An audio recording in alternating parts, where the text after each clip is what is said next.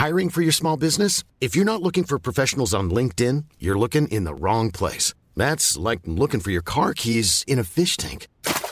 LinkedIn helps you hire professionals you can't find anywhere else, even those who aren't actively searching for a new job but might be open to the perfect role. In a given month, over 70% of LinkedIn users don't even visit other leading job sites. So start looking in the right place. With LinkedIn, you can hire professionals like a professional. Post your free job on linkedin.com/people today. Hey there, it's Michelle Norris. I'm host of a podcast called Your Mama's Kitchen. When I travel, I'm usually looking for a way to find a taste of home when I'm not at home. And one of the things I love to do when I am at home is entertain. And Airbnb allows me to do that. When I was in California recently, I rented a house that had a great kitchen. And when we were sitting around the table, we're all thinking, we're in someone else's house. Someone could be in all of our homes as well. If you have a home, but you're not always at home, you have an Airbnb. Your home might be worth more than you think. Find out how much at airbnb.com/host.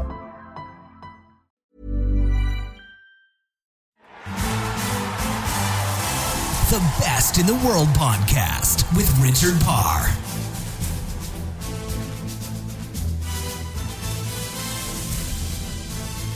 One thing that is really awesome about doing this podcast is that I get to speak to people from a whole range of different sports.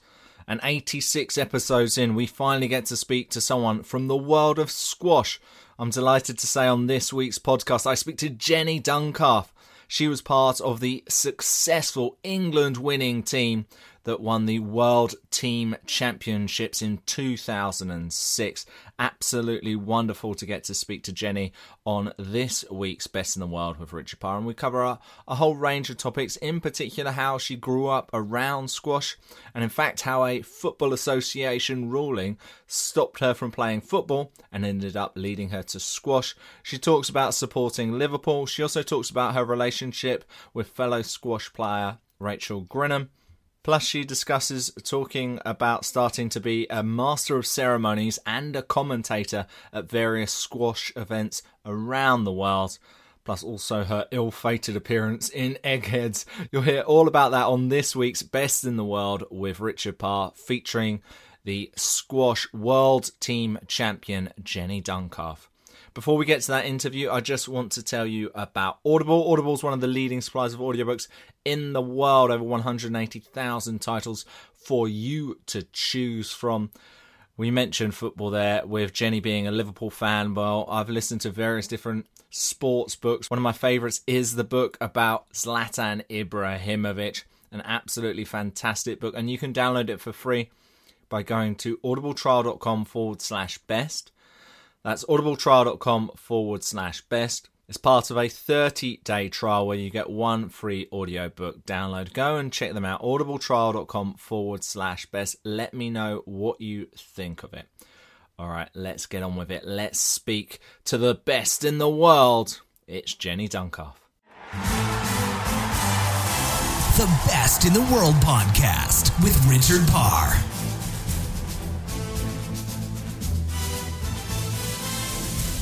Jenny Duncalf, welcome to the Best in the World with Richard Parr. So great to have you on the programme. And of course, we're going to talk about all of your life in squash. But I've seen that you've been doing some emceeing and some commentating. How's that been going for you? Hi, Richard. Thanks for having me, first of all.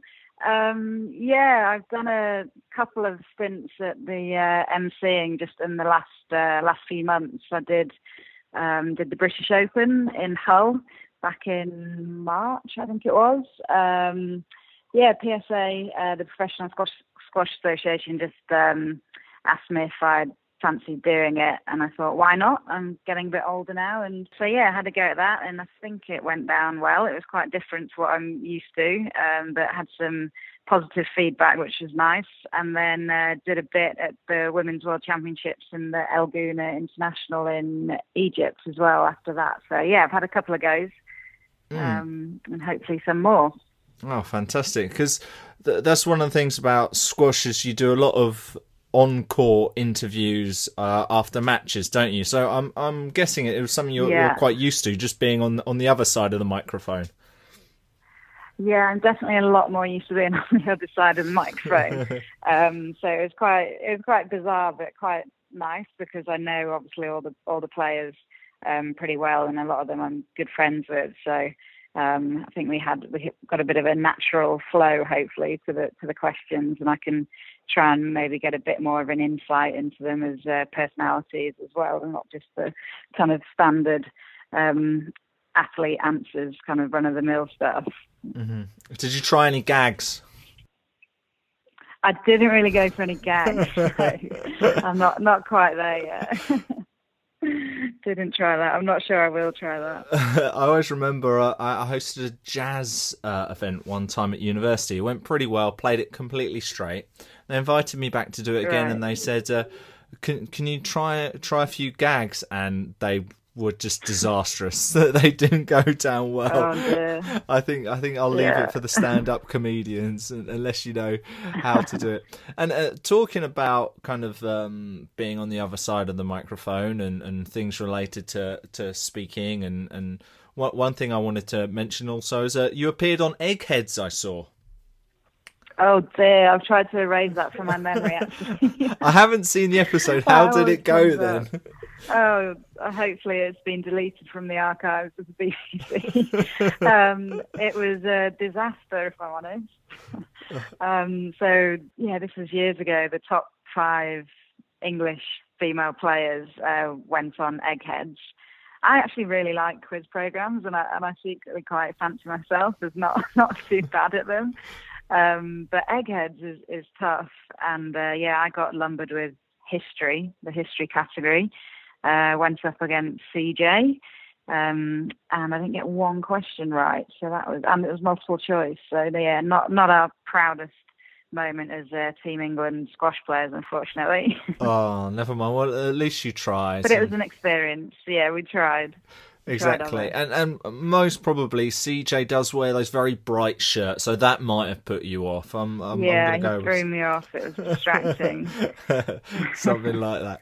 All right, let's talk about your life and career as a squash player. So when did you first get started in the game, Jenny?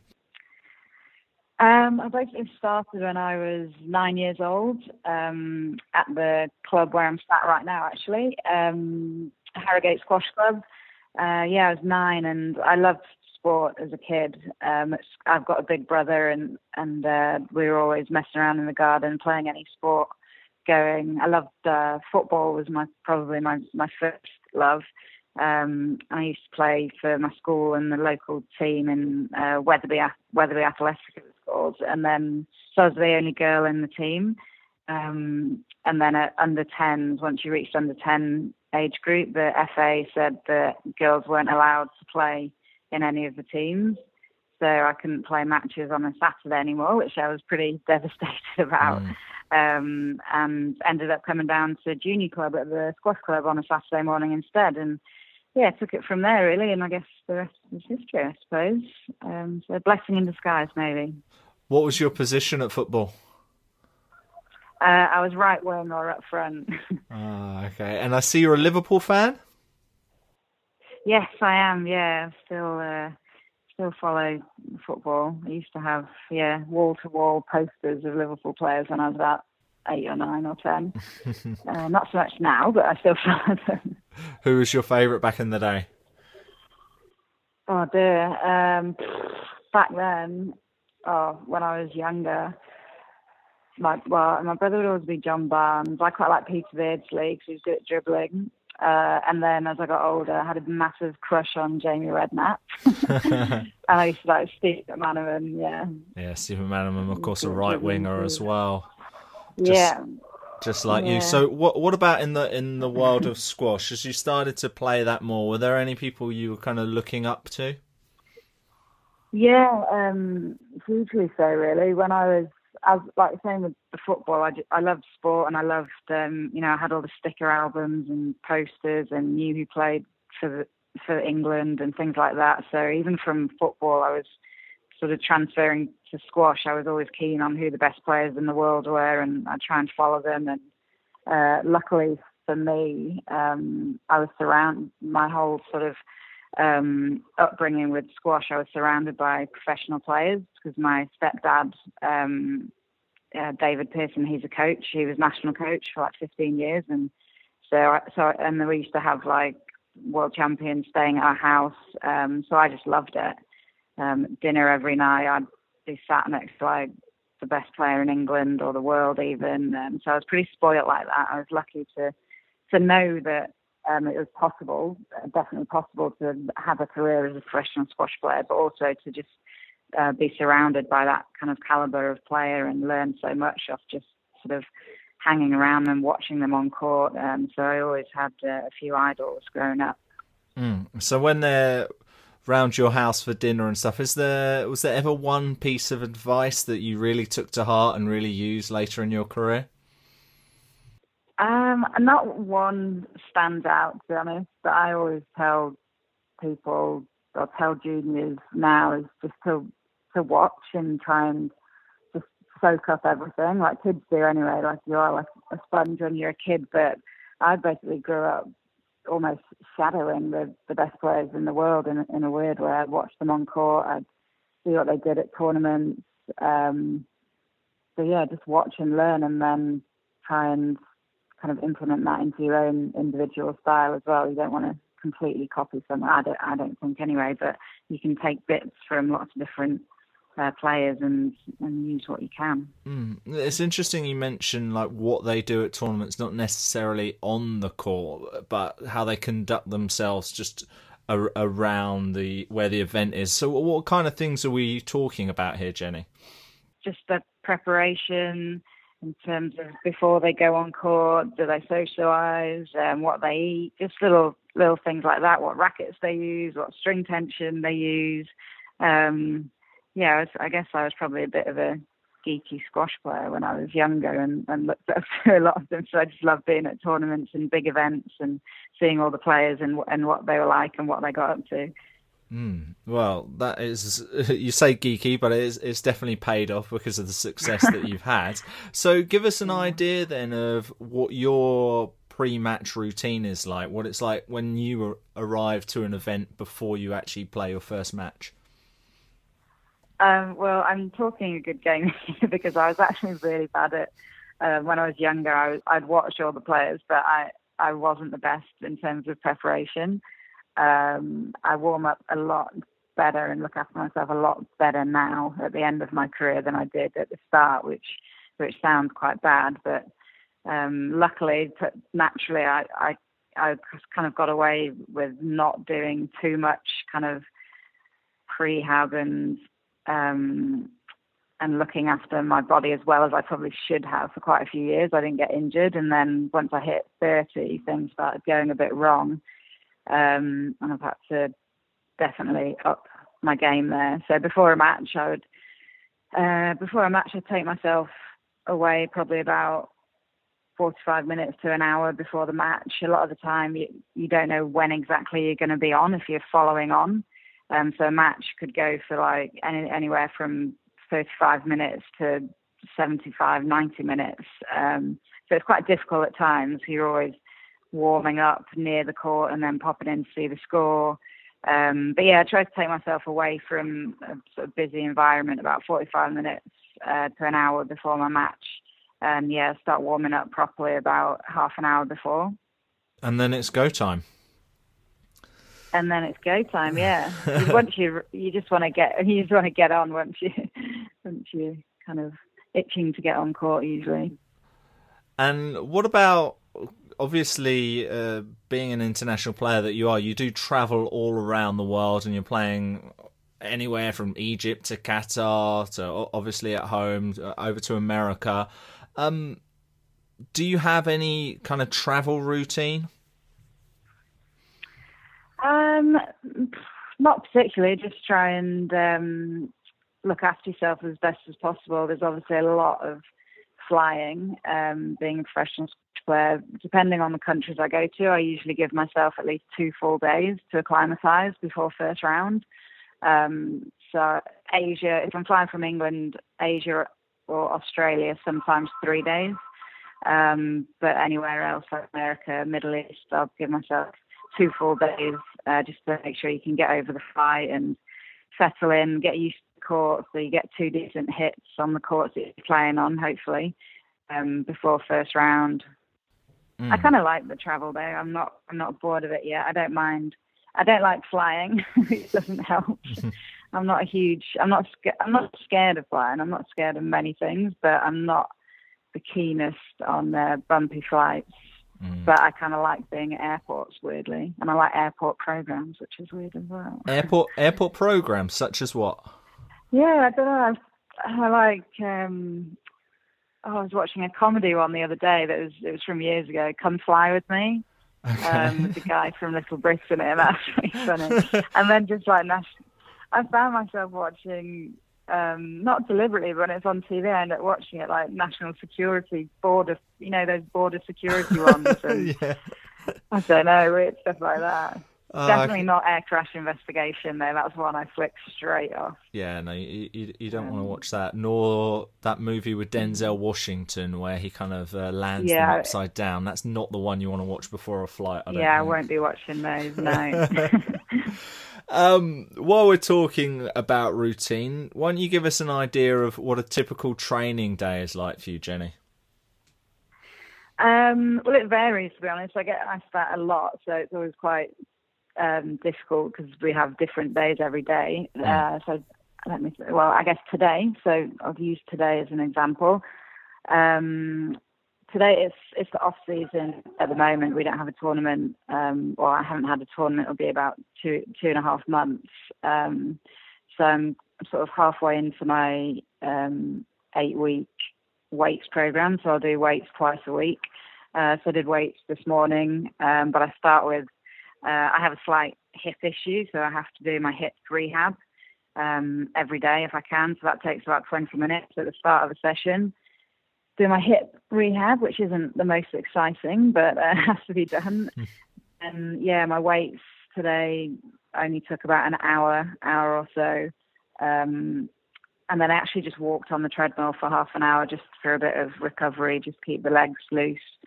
And then I've got lunch after I speak to you, and then I've got a hit with a young lad from Ilkley who's on the sort of England academy called Stuart McGregor. So we'll hit for about an hour or so, an hour and a half, doing some routines and condition games. So I tend to, most of my days consist of one on-court session and one off-court session. Off-court will either be strength work or CV work. And then court can be a match, practice, or a coaching lesson or a pressure session or something like that. So the good thing about squash is that there's so much you can work on. There's so many variables within the sport. So there's all sorts you can do. Life is full of what-ifs. Some awesome, like what if AI could fold your laundry? And some, well, less awesome. Like what if you have unexpected medical costs? United Healthcare can help get you covered with Health Protector Guard fixed indemnity insurance plans. They supplement your primary plan to help you manage out-of-pocket costs. No deductibles, no enrollment periods, and especially no more what-ifs. Visit UH1.com to find the Health Protector Guard plan for you. Hey, I'm Ryan Reynolds. At Mint Mobile, we like to do the opposite of what Big Wireless does. They charge you a lot.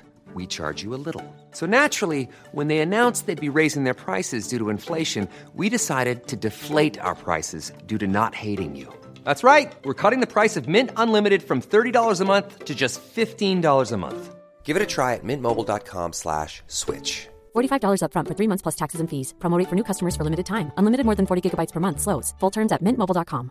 Hiring for your small business? If you're not looking for professionals on LinkedIn, you're looking in the wrong place. That's like looking for your car keys in a fish tank.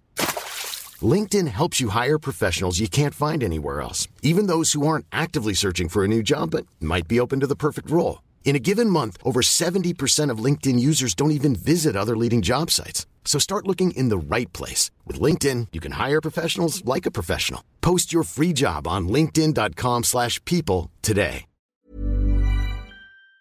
Which makes it good fun, I think. The Best in the World podcast with Richard Parr.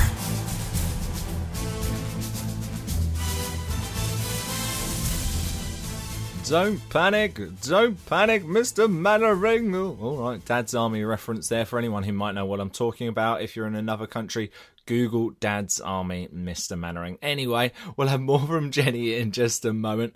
Before we do that, I want to tell you about Patreon. Patreon's a crowdfunding website.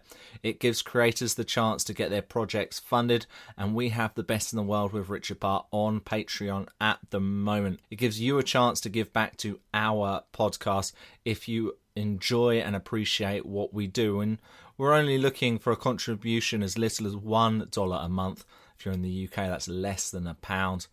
And that equals like 25 cents an episode. And of course, you can contribute a lot more. And there are other benefits if you do start to contribute more to our show. Check them all out. It's at patreon.com/best in the world.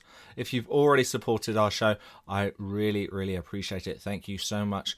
Not just for your money, but also for your time by going to that website and listening to all of these podcasts. All right, let's return to the conversation with the squash world's team champion, Jenny Duncalf. The Best in the World podcast with Richard Parr.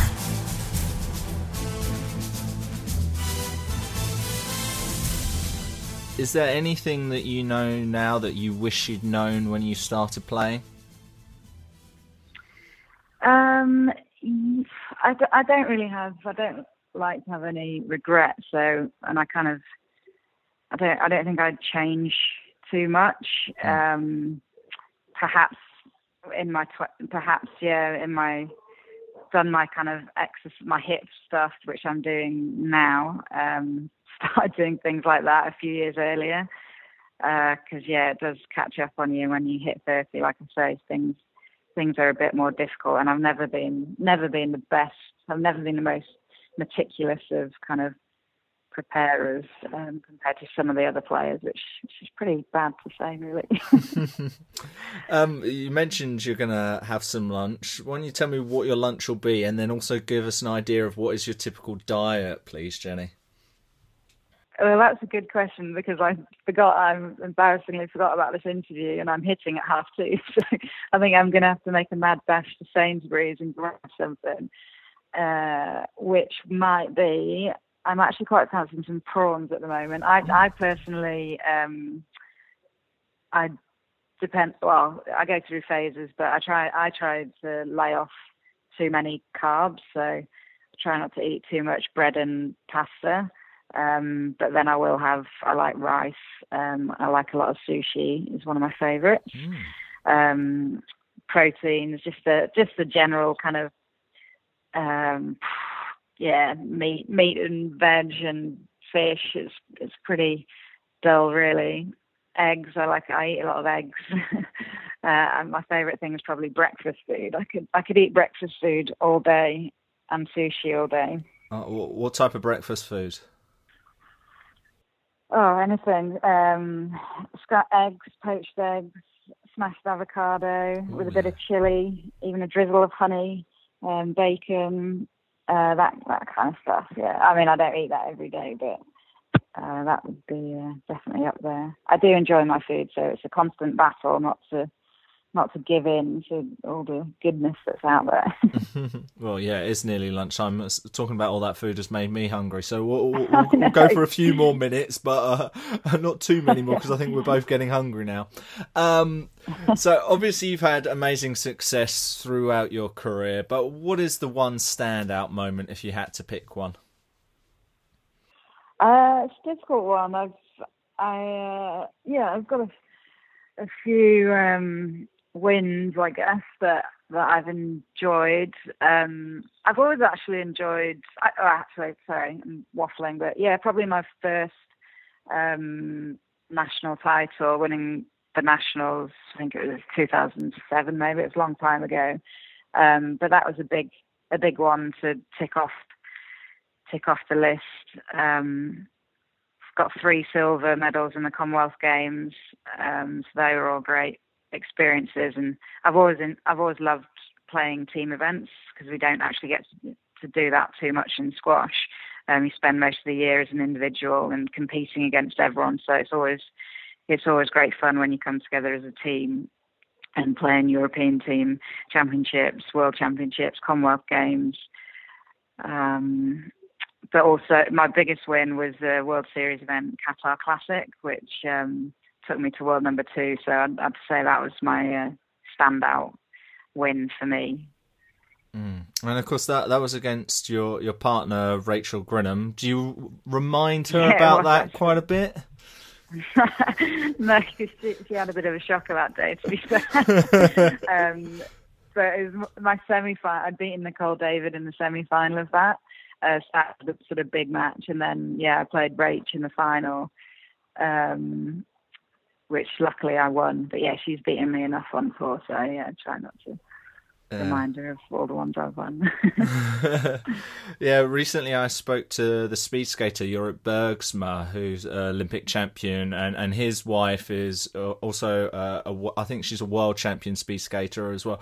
What's the dynamic like with both of you being very successful squash players? Does it make everything competitive if you play any board games or anything like that, or is it 24/7 squash? Are you able to kind of not think about the sport when both of you are so heavily invested in it?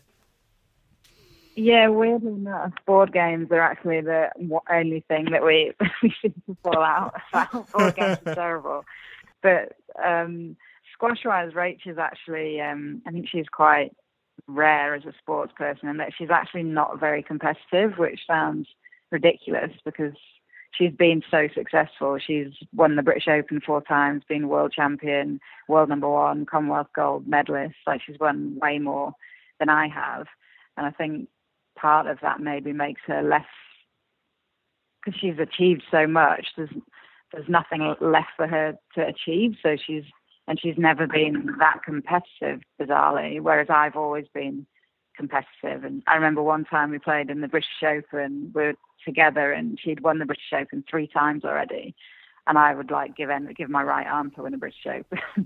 And we played in the semi-finals, and Nicole David had gone out in the quarterfinals, which was like an unbelievable result, and left the tournament like wide open. So it was a huge opportunity to do well, and I lost to Rach in the semi-finals in a close match, and I could have won. So I think that was probably the worst I've behaved after. And part of me, like a sulky child, thought, why can't you just let me win? But you've got 3 already. And she went on to win the event and won her 4th one. I've still not won one. But she's not. Yeah, I mean, I'm definitely more of a, if I lose to her, it's usually a worse kind of couple of hours after the match than if she loses to me. She's pretty good like that. I'm not so good. Just a couple more questions. I know you've got to go, but I just want to get a couple more in. That's right. Nicole David, you mentioned there. Is it frustrating that you had to play in the era that she was involved in? Because she seemed to absolutely dominate the sport for quite a few years. Yeah, she totally did. No, I don't see it that way. For me, sure, if she wasn't around, I may have won a British Open or a World Open, or may have won a few more tournaments. But for me, I'm kind of glad that I was in that era, because it was the biggest challenge I could have had, really, and I was tested against the best. And I mean, she's been the most dominant force in women's squash, arguably ever. So no, I don't. I'm glad that I was in the same era as her. I mean, we've grown up together. She's 8 months younger than me, so we've played since we were kids. And she raised the bar in terms of athleticism in women's squash, and she's still going. Like, she's losing a lot more these days, but she's still such a good athlete and such a model professional as well. So yeah, for me, I don't see that as a negative being in her era, although I could have maybe got a few more trophies. Well, the one trophy you did get, which you did mention, was the World Team Squash Championship in 2006, and I saw you were meant to be playing the deciding match in that final. And you didn't get to play it because your 2 teammates won the first 2 matches. Yeah, you've done your research. When I'm speaking to the best in the world, I've got to learn a little bit about you.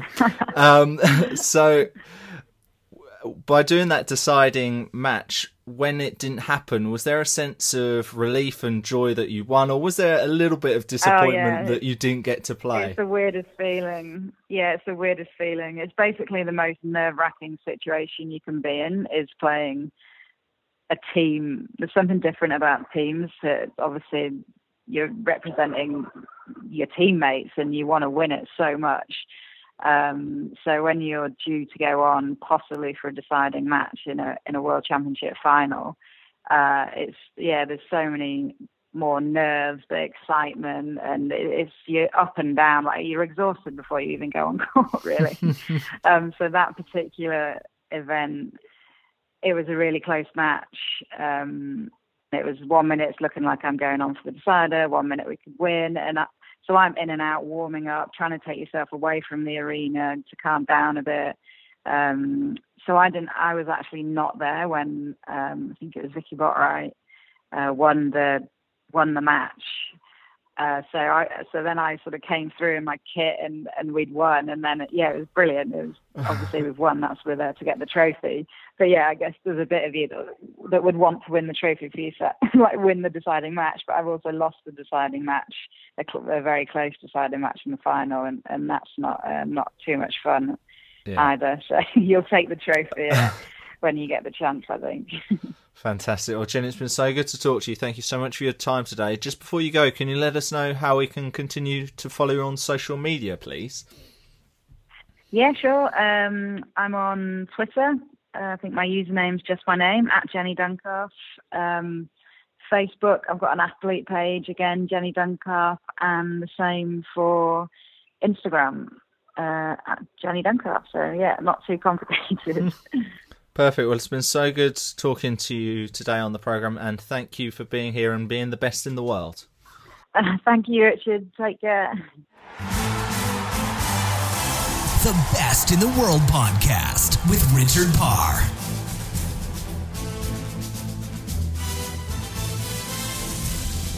Lovely talking to Jenny on this week's podcast, and thinking about it, that might be one of the first racket sports champions we've had on this programme, because we haven't had any tennis players yet.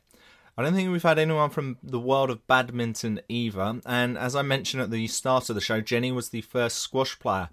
But never fear, I've got another squash player coming up for you in just a few weeks. You'll just have to wait and see on that. Of course, the World Open is being held in Manchester in December, so got a pretty good guest for you leading up to that tournament.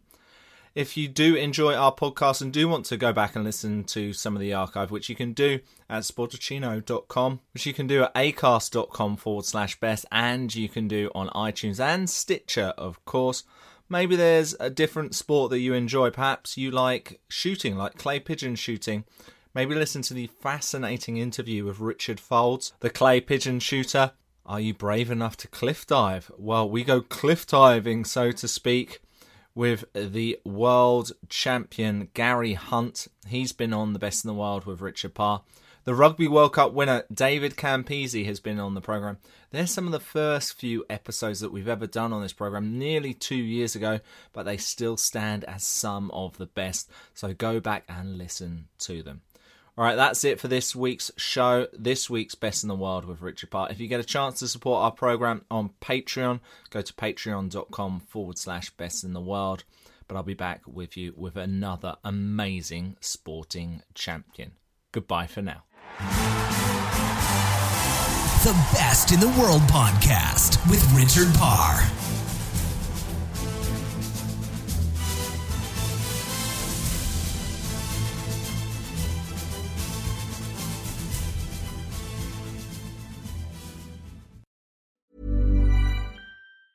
Hey, it's Danny Pellegrino from Everything Iconic. Ready to upgrade your style game without blowing your budget? Check out Quince. They've got all the good stuff, shirts and polos, activewear, and fine leather goods, all at 50 to 80% less than other high-end brands. And the best part? They're all about safe, ethical, and responsible manufacturing. Get that luxury vibe without the luxury price tag. Hit up quince.com/upgrade for free shipping and 365-day returns on your next order. That's quince.com/upgrade.